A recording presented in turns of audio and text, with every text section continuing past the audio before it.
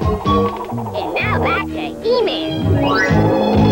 He-Man Interview Part 3.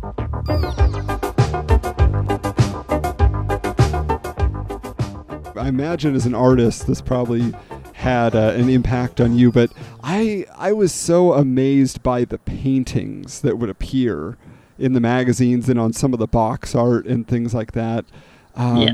They were just a fantastic. I mean, was it just one artist on those, or were there several that they? Yeah, most generally, I think Earl Norham was the guy that they turned to do a lot of the box art, and he actually did a lot of the mini comic art and read-along stories. There's a couple read-along stories that he did the artwork for, and I think his art actually was another part of Masters of the Universe. Basically drove me to try and become a better artist, to kind of mimic, not necessarily mimic, I suppose, but to try and hone my skills, as an artist. I would look at his work. I would try to get familiar with how to pose the characters and use his illustrations as a reference. And then I would also use coloring books. I would trace coloring books, try to become familiar with the anatomy of the characters.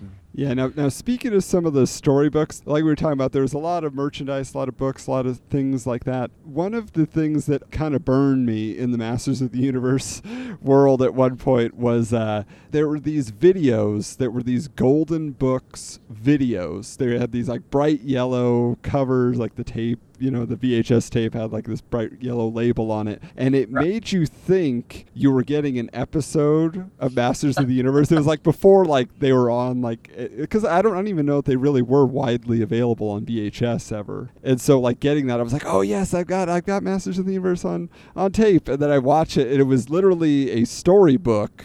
Right. Just on a videotape, so there was just like pictures of the page art, and it was just like static images, like the old Marvel Comics TV cartoons from the 60s, and you were just like, oh man. Usually they were not voiced by the characters were not voiced by the same actors that were performing on the cartoon, and that was pretty obvious, even to a kid of my age, that these are not the same. These are not the same voices, and then of course you didn't have any animation, basically no animation. It was just, like you said, more of a storybook presentation. And if you were a kid and you thought maybe you were getting an animated episode, you would be pretty disappointed by that. Yeah, I mean it was definitely a letdown. But do you have like kind of a more treasured piece of memorabilia, whether it's the toys or like just a piece of merchandise that either you've kept over the years or you finally got in your adult years that just means the most to you? I think probably, unfortunately, my collection didn't stay in my possession. By the time I became a 14, 15-year-old, 16-year-old, I thought, I'm going to sell these for money, and I'm going to buy whatever was cool at that time. So they ended up being sold in yard sales and garage sales, and which I regret, of course, now. Mm-hmm. Definitely wanted to pick up a Roboto in the package, which I managed to do. I picked up a couple of those. So those are two that I'm glad that I now have. Mm-hmm. I think probably eventually, if by some aligning of the planets and some mystical force came together to make it happen, I'd like to get the Eternia playset. Oh, wow. So that's kind of the holy grail of right. Playsets, and not too many people actually had that. Nobody that I knew of when I was growing up had that. I had Snake Mountain, I had Castle Grayskull, never had Eternia. And so I think one of these days, maybe. Yeah, and for those who aren't familiar with it, it is a massive playset that actually has like tracks that are like suspended off the ground, and there's like a little car that zooms around the tracks. I don't know if it actually fits figures. I assume it does. I'm not certain of that part. I know they did incorporate aspects of Snake Mountain and aspects of Castle Grayskull on each side, so you kind of have the main part of the Eternia playset in the middle, then you've got the Snake Mountain portion of it. It's kind of themed like Snake Mountain on one side, and the Castle Grayskull themed side. So they try to incorporate the Castle Grayskull and the Snake Mountain playsets they had already put out, so you could kind of play together as one, set. And I never did manage to get that, just like I never managed to get the USS Flag, G.I. Jane. Just one of those things that was too expensive, and nobody I knew ever had it. So. Nobody could probably fit that in their house. Right. One of those things like 20 feet long, just like 400 pounds. Wouldn't have fit that in there. Yeah, it just didn't make sense. Yeah, back in the day. No.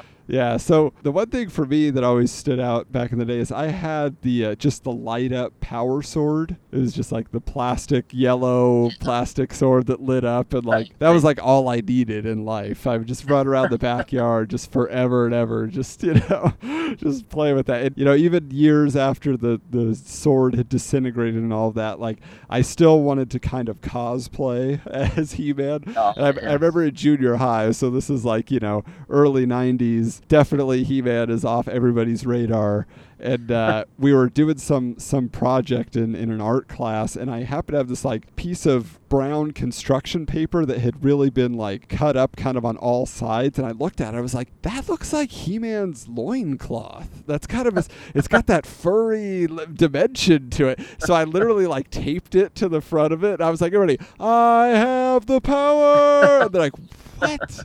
Like, what do you? They're like, that does not look like anything but inappropriate. Nobody was around when you were doing this, right?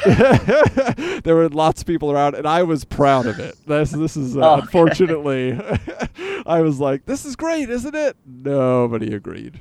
They went back to listening to Nirvana and watching Beavis and Butthead, and I'm like, oh, I'm still in the 80s. Sorry, guys.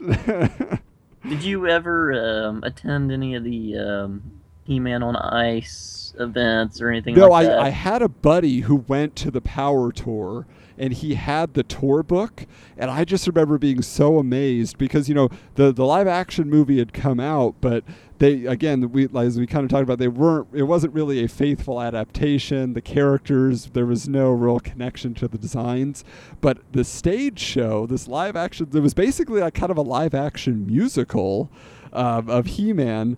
It's on YouTube, by the way. You can find it. They had like the characters in full-on costumes, and I didn't get to go, but I totally like devoured that book of his because it had kind of a headshot of each character in full costume. So you had well, I mean, like, people you just weren't imagining that. Wait, they created spouts now or whatever. Oh yeah. They really made a full costume for this person. Rio Blast. What I mean? He's got this giant backpack on. You're just like, wouldn't you love to own one of those costumes? Oh, it would be awesome. Nobody else would appreciate it except you and I, maybe. But well, that's true. But now, did you go? I never did get to actually watch any of those. Attend any of those events, and I think probably had a lot to do with where I'm located. I'd have to travel an hour or two to get to any of those. Yeah, that's true. Yeah, like I grew up in California, so everything kind of came to us. If you're near LA, you pretty much get access to whatever's going on. Yeah, so that is kind of the other. Speaking of which, I'll just mention the other big thing. This was in 1985. It was just another way to kind of push the toys. She-Ra had just come out and everything, and they actually had at Universal Studios the Meet He-Man event. So you would go and you could get your picture taken with He-Man, and they would actually give you a figure. Like, that was what they promised on the commercial. Like, come, get a free figure and meet He-Man and Skeletor and everybody. And the commercial's awesome because it's just like dramatic lighting, and they got the full-on, just like cloth costumes, for the creature characters, and it was like, this is amazing. So that was another one. I did not go because I was only like 3 at the time, but I vividly remember that commercial because I was just like so enthralled. I know that speaking of the figures, I had a friend who I visit often, go over and hang out, and he always had 1 or 2 or 3 figures that I didn't. Of course, that he had those 3 figures made me very jealous. So I would try to work out trades with them. I'd be like, I'll trade you this figure for that figure, and I'm trying to think of who had the most value. That's what I'm wondering, like who was worth, right. Like, because like you're like, I'll give you 2 Whiplashes and a web store, for your, like, who was your coveted figure, would you say, that maybe you didn't have back then? Probably early on, he had owned Zodak and I didn't. And of course, that instantly made Zodak one of the coolest figures in the line. It's like, wow, who's this guy? So I had to have that one, and it would took a while, I think, before I actually did finally get Zodak. And then you're like, now I've got him. What do I do with him? Right. What is this guy good for? It's great. Now what do I do? He. I think that was one of those dynamics between me and him that happened with a lot of different action figure lines that we both owned. Secret Wars, some of the other G.I. Joe. He would have a figure, and I would instantly want that figure. I would have a figure, and he would add that to his wish list. So to have a friend that also had, some of those figures kind of opened you up to everything that you wanted. Your parents wouldn't spend the money. Well, right yeah, then. exactly. Well, that's what you had to do back in the day, is get like your network going of who has what collection. Like my buddy who went to the Power Tour, like he literally had like every He-Man figure, and then when He-Man kind of had its run, then he had every Teenage Mutant Ninja Turtle figure, every real Ghostbusters figure. Like it just seemed like he must have gone to the toy store every single week and picked out something new, because if it was on the back of the card, he had it, and you could just check it off. And I was just like, I don't believe it. And that desire to have every figure would drive me to do things that probably I wouldn't normally do, like lie, for instance, about figures that I had and actually didn't, or accessories or vehicles that I didn't actually have. I would say he might have picked up something, and I said, "Oh yeah, I got a Tack Track." When I did not have a Tack Track. And I think actually that come back to bite me one time, because I had told him that I had, I forget what the item was, but he came over and said, "Okay, where's it at?" And I was like, I can't find it. I don't know what I did with it. Yeah, somebody must have taken it. Stolen. I think my sister took it. Yeah. But that drive to have the best collection would sometimes turn a good kid bad. Absolutely. You gotta watch out there to that desperation. Now, as we're just kind of wrapping it up here, I am just curious, obviously we're a movie-based podcast. We look to the future and the what could be, the what ifs. And I'm just curious, like there's been rumors upon rumors forever of a Masters of the Universe film, since the year 2000 probably. We've had stuff coming, and say, oh yeah, this director's attached and this actor's interested, and oh, here's a concept art that was never really concept art in a lot of cases. But what is kind of your hope or your belief in a new Masters of the Universe film? Do you feel like they would get it right now, or are we in the era where that could occur? I think probably. I mean, with superhero movies that seem to be, coming out every month over the past couple of years, I think directors and costume designers that are involved in these movies are starting to do a better job capturing the look and the feel and the attitudes of these characters that we grew up and were very important to us, and without changing too many things about it, and without straying too far from the source material.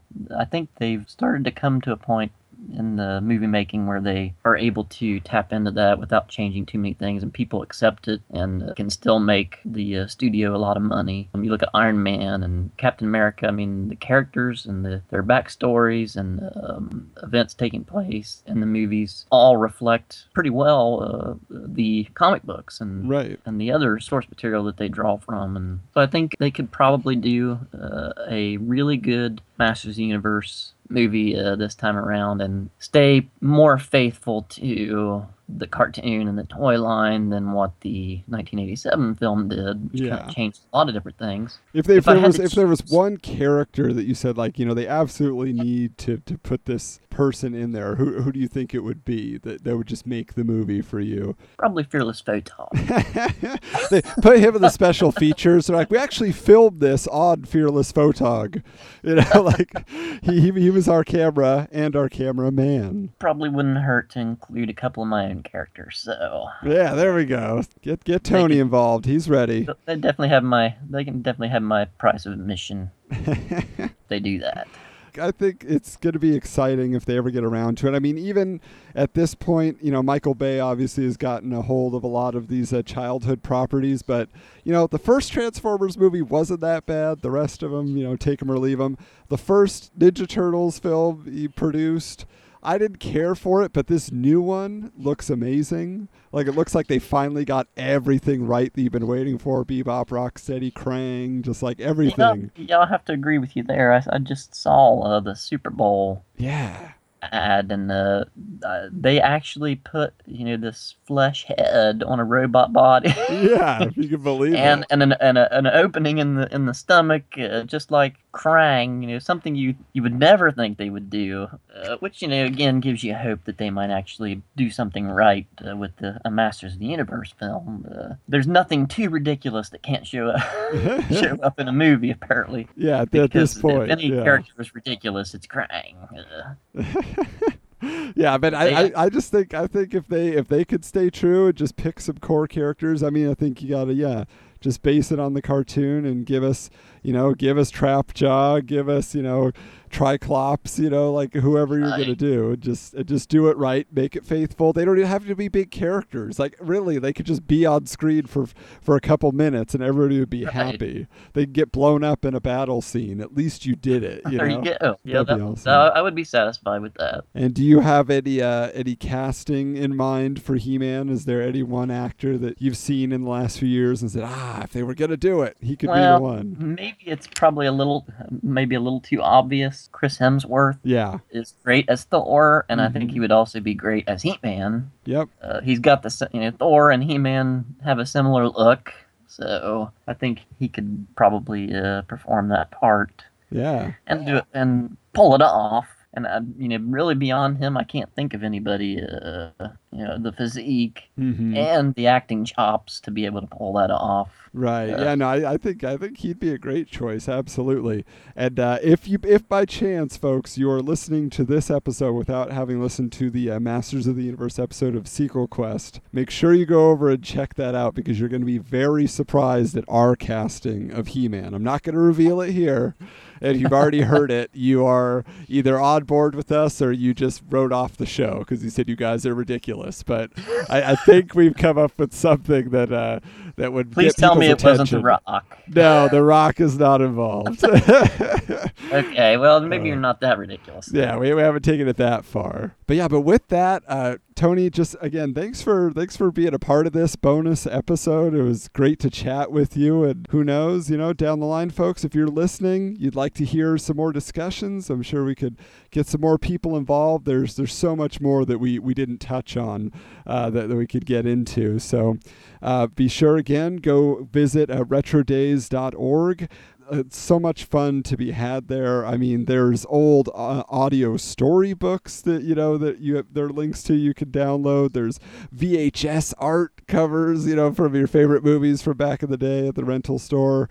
I mean, there's even, you have the ability to submit stories of your childhood memories and things that mattered most to you. You can actually earn points and then buy awesome things in the points store, which currently has some of the reproduction Masters of the Universe figures up for grabs. Is that right, Tony? And the Roger Sweet book is also in there. That's right. Yeah. So you can even get all the details from there. So visit there, and hey, while you're at it, read a couple of my articles. I contribute as Hoju Coolander, and Tony's been kind enough to let me be an official contributor over there for coming up on 2 years pretty soon here. So we have a good time. Hard to believe it's been 4 years now almost that the site's been up. time flies. Yeah, and get in on the forums over there, because there's a lively group. If you grew up in the 80s and 90s, you're gonna feel right at home, and you're gonna have a lot of people to discuss things with. And by the way, every Halloween and Christmas there are specials that play. Past specials that Tony's produced featured the likes of David Hasselhoff and Larry Kenney, the voice of Lion-O, among others. So we've had some pretty big name stars involved. Who is Mick Foley? Right. Mankind, Cactus Jack has lent his vocal talents to the shows. So actually, being that this is a Masters of the Universe episode, I think I may be able to get Alan Oppenheimer to provide voice in this year. Oh, look at that, Skeletor himself. That's right. Jumping in. Skeletor, Falcor, Duncan. Duncan. Can have all those characters. All right. In the meantime, we bid you farewell for now. From Eternia to you, good journey.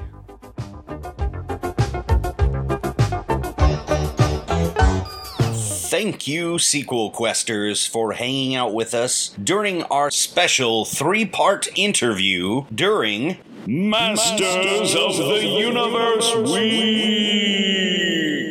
Stay tuned for tomorrow's show, where we post the granddaddy of all that is He-Man, our full-on reboot sequel of Masters of the Universe.